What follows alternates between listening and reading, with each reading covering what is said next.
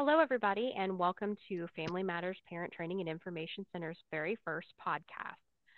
Family Matters is one of the two parent training and information centers that serves the state of Illinois, and we serve everybody outside of the Chicagoland area. Please remember that Family Matters is not a legal service, and we cannot provide legal representation, and nothing we share with you during this podcast should be taken as legal advice.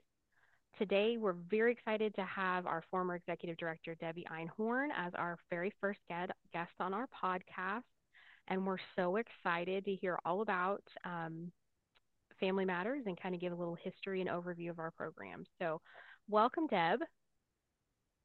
Thanks, Abby. I'm happy to be here. We're definitely taking a turn in technology for sure. Everybody's really into the podcast thing right now. So we're excited that you're here for our very first one. It seems very fitting that it would be Deb that got to join us. Okay, Deb. So could you give us like a very short backstory about yourself? Sure. Okay. Well, I started my career as a special education teacher in the 70s. And back then, um, special education was very segregated, especially for students with intellectual disabilities. And I taught students that had intellectual disabilities and in a self contained classroom. I spent 6 years teaching at the grade school level, and I loved my students. I loved teaching. But with after 6 years of having the same students for all 6 years, I felt more like a parent than a teacher by that time. And I felt like it was really a disservice to my students that they didn't get to experience the creativity and the innovation of other teachers. And, just having me the whole 6 years, I felt like I was getting kind of stale and that I wasn't offering the new things that a new person could teach them. So after those 6 years, I decided to take a break and I started a private preschool for 2, 3, and 4 year olds. And I welcomed students with disabilities in my preschool classes. So I did that for about 3 years, and then our building was going to be for sale, and I didn't want to leave parents in the lurch in the middle of a year with no opportunities for their children if the building sold. So I went back to teaching, and I taught special education at the high school level. Okay. And what I quickly found with those students at the high school level is that they had not been challenged in their elementary and junior high school years.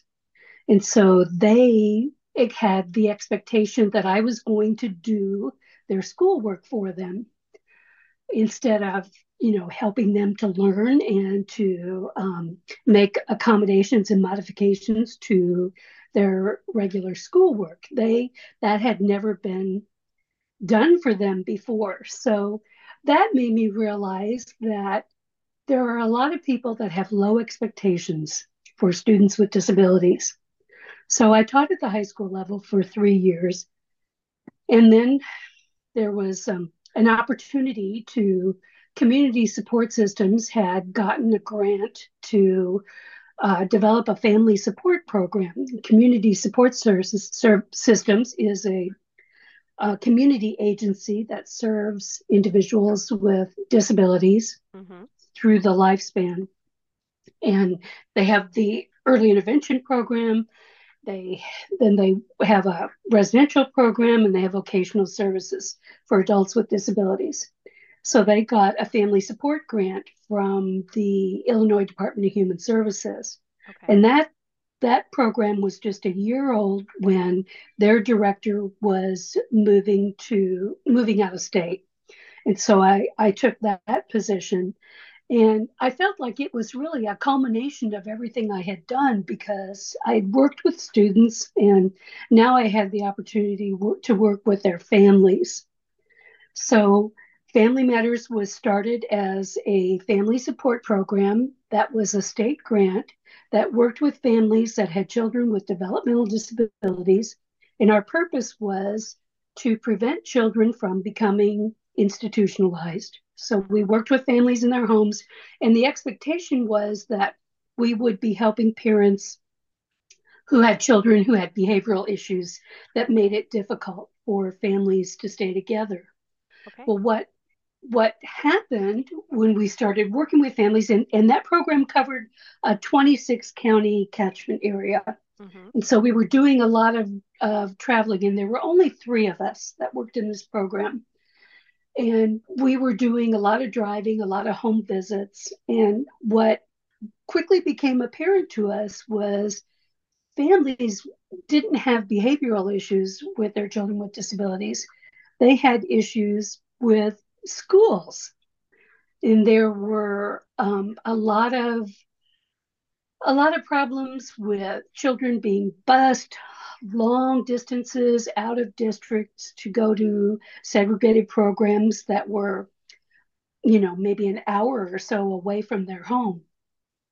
So at that time, the Chicago Parent Center, which was called Family Resource Center on Disabilities, was doing would do they covered mainly the Chicago area, but they would go other areas of the state if they had a group of people who wanted a training.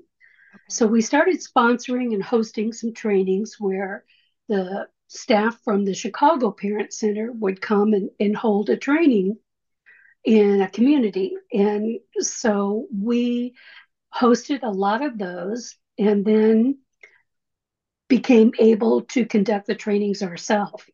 So we were doing workshops for parents on special education rights and responsibilities. Well, then the federal government decided that Chicago or that Illinois was big enough to have two parent centers, one to serve the Chicago region and then another one to serve the rest of the state. So we applied for that federal grant and then became the Parent Training and Information Center. And about the time that we got the federal grant, our state first entered their period of fiscal problems, and they discontinued all the discretionary grants. And so we lost that family support program grant. So that sort of subsumed into the Parent Training Information Center. Okay. So that was how Family Matters got started. Well, Deb, so you've been involved with special education since the 70s. What makes you think, what do you think you developed that passion? What was the reason for it? Well, I when I was in college, I had done an internship or I'm not sure what it was called, but I did some observation and some volunteer work at a program for children with disabilities, Okay. and I loved it. And so that really made me want to become a special education teacher.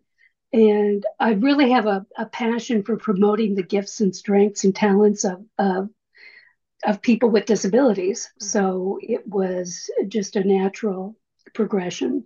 Okay. I can definitely see that. And you kind of gave us a brief history of Family Matters, but so we've held the grant since 2002, correct? Ish. Yes. Yes. Okay. So how do you feel that the program has changed over the 20 years, 21, 20, almost 22 years that it's been around? Well, it's been an interesting evolution Okay. because, as I said, the norm for special education when I started teaching in the 70s was segregation and self-contained classes, especially for students with intellectual disabilities.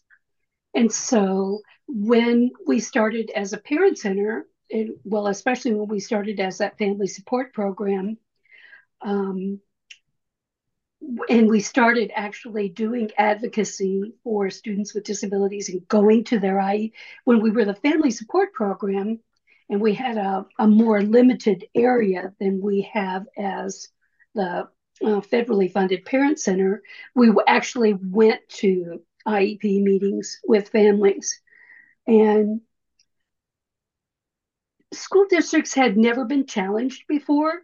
So it was very difficult doing advocacy in those days because we were viewed as the enemy. Mm-hmm. We were considered to be zealots, and that was actually a word used to describe us by one of the school superintendents at one of the districts where we were advocating. And in fact, we had a superintendent who even contacted his state legislator to see if there was anything that could be done to get our program shut down. Oh, wow. Um, so it was very divisive because there were a lot of special education rules and regulations that were being violated for Mm-hmm. students with disabilities. And so as advocates, we were asking for those things to change. And this had never happened to school districts before. They hadn't been challenged. And so there was a lot of acrimony during those days. So over the years, and we helped a lot of parents go to due process hearings to challenge those rights. And over the years, things gradually started to change. Um, you know, there were enough due process hearings that parents prevailed at to make changes in districts, and then other districts would hear about what happened, and they would change some of their policies and procedures as well. So over the years, things sort of evolved, and there were a lot of districts who became willing to work with us and to sponsor workshops for parents of kids with disabilities in their districts. And saw us as a more positive influence. We helped parents to be more involved and to participate more in developing the educational plans for their children. And so many districts viewed that as a positive attribute. Yeah. So over the years, we changed from being so called zealots to being support people. And I know that people in your position, Abby, we Mm-hmm. used to call your position an information specialist. And now I think your title is An IEP education, support yep, coach. an educational support coach. Yeah. So that's just Yeah. recently changed. Yeah. And so, that really was our purpose all along, was to be a support coach for parents. We wanted them to understand their rights and their responsibilities, Mm-hmm. and to be more active in creating educational supports for their children. And so that's really, I think, what Family Matters is known for now. Mm-hmm. Yeah. And you've mentioned a couple times the path to inclusion within IDEA or within our state. And so that just leads to the question. I know you've seen special education laws and regulations change a lot over the years. What do you think, which one of those changes do you think has had the most impact on students and families? Well, I think the rules and regulations around behavior supports Mm-hmm. has become more clear and more well defined. The least restrictive environment provision of the Individuals with Disabilities Education Act has always been there since the very beginning, but there is a lot more emphasis on it now. And each time the federal law is reauthorized, that is given a lot of emphasis. And so it hasn't really changed, but it has become more predominant and more emphasized in the law. And I think that's really important. So when we think about past segregation, but my special education teaching career is a good example of that, because when I started teaching in the 70s, all students with intellectual disabilities were in self-contained classrooms. And that's something that has really changed. A lot more students with intellectual disabilities are participating in general education classrooms. Mhm. So, to give you an example, when I started teaching, my first class was on a stage.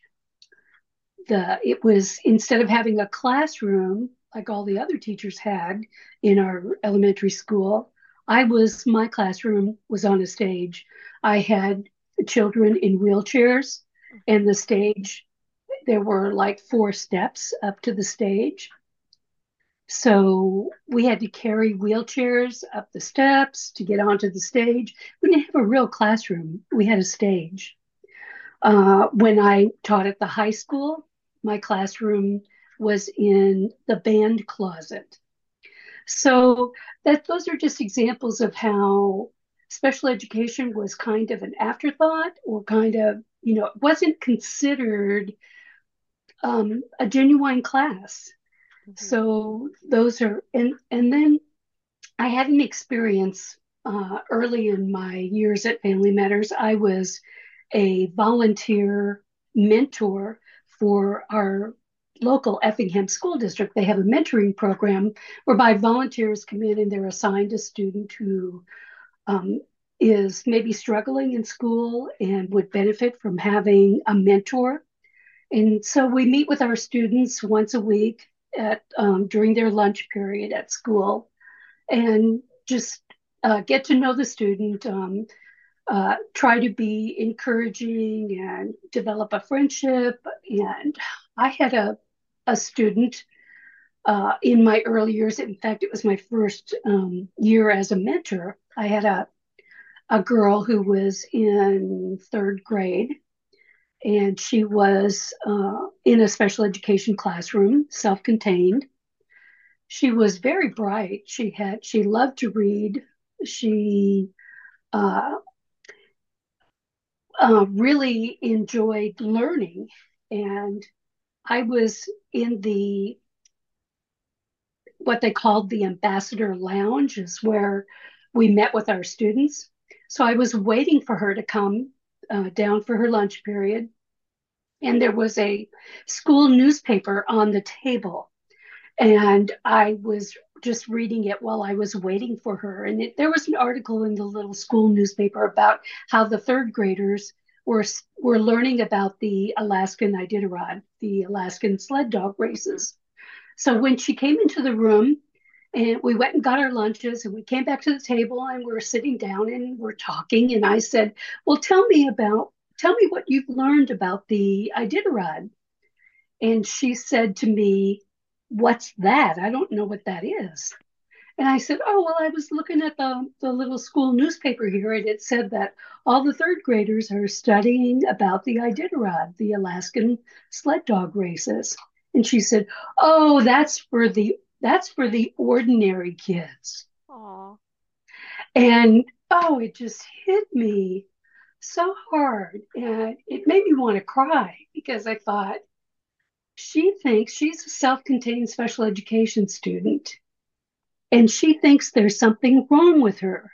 Yes. She thinks that the other kids are ordinary kids and she's something else. And she was very capable of learning and understanding the Alaskan sled dog races. In fact, that would be something she'd love to learn about.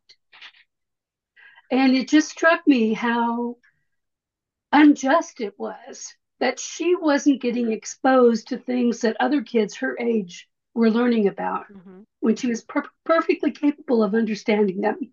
So that really ignited my passion for inclusion. That's a perfect example right there. Just something. It's always very hard for me to understand. Just things like that. A school-wide assignment or school-wide topic, and how children can, not be involved in learning about that. It's really hard for me to understand that as well. So, which leads Yes, to, and yeah, so easy to so easy make to do. That's so easy to do. modifications and Yeah, accommodations for something yeah. like that.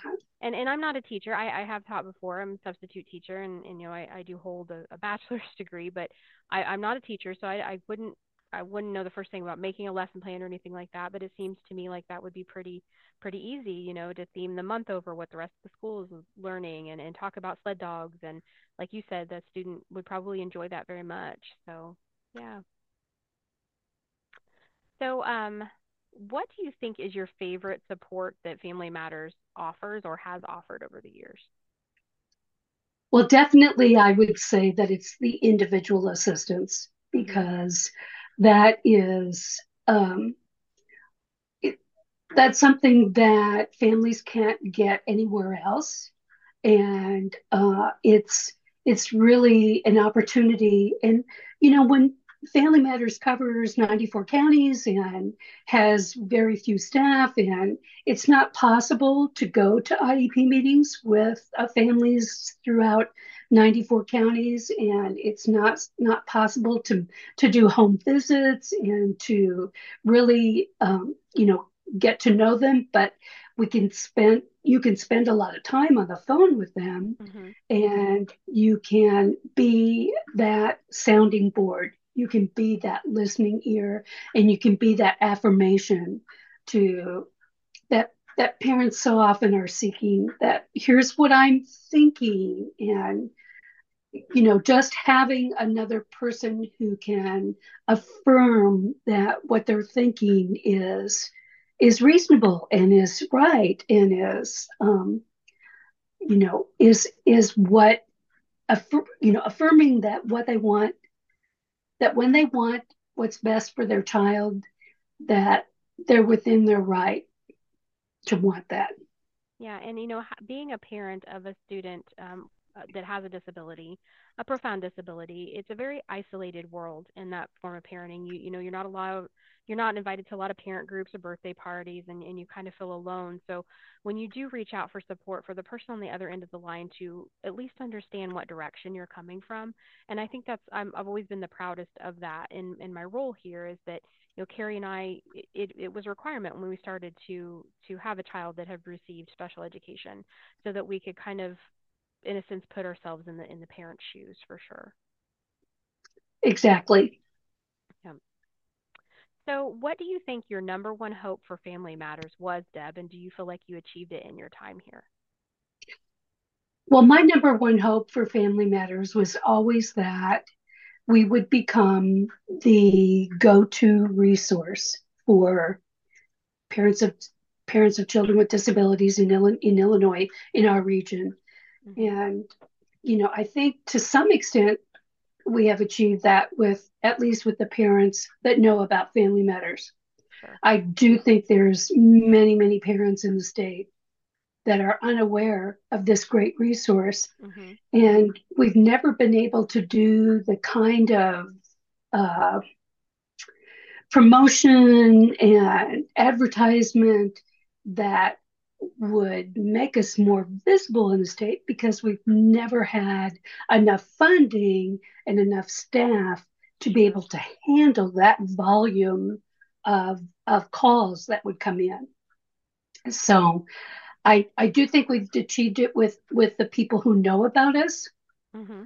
but I think there, with additional funding and resources, it could be a lot more visible in the state. And I think, Deb, I mean, I've just been in Family Matters for 4 years now, and I think you've taken great steps just in the 4 years I've been there to push us towards, a different age post COVID and with more technology. One of your last projects was, starting the new website that has been phenomenal and very well received. I mean, we've had so many clicks on it and so much interaction. So I definitely think we're taking steps in that direction.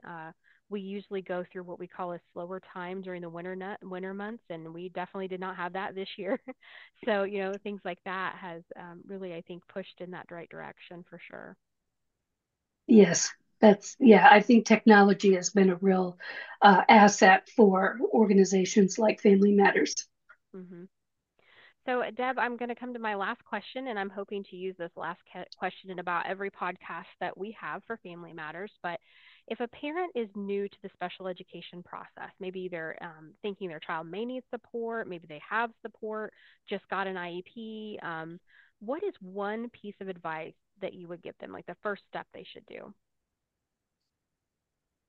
Uh, First of all, have high expectations for their children, and connect with other parents. I think it is so important for parents of children with disabilities to band together with other parents of children with disabilities to share their experiences, to support each other. And I know that, I am not a parent of a child with a disability.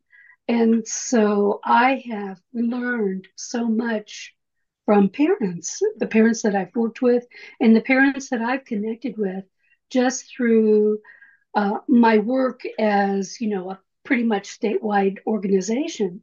I've had as I said, we don't really get to, as working at Family Matters, most of the parents that we work with, we don't get to meet in person.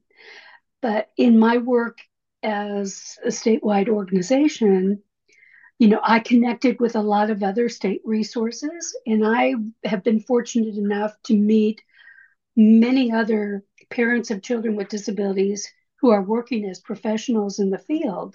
And we connected and started things like the Family Leaders Collaboration. Yes, which And is coming so in those, April, by the way, if people, yes, coming up.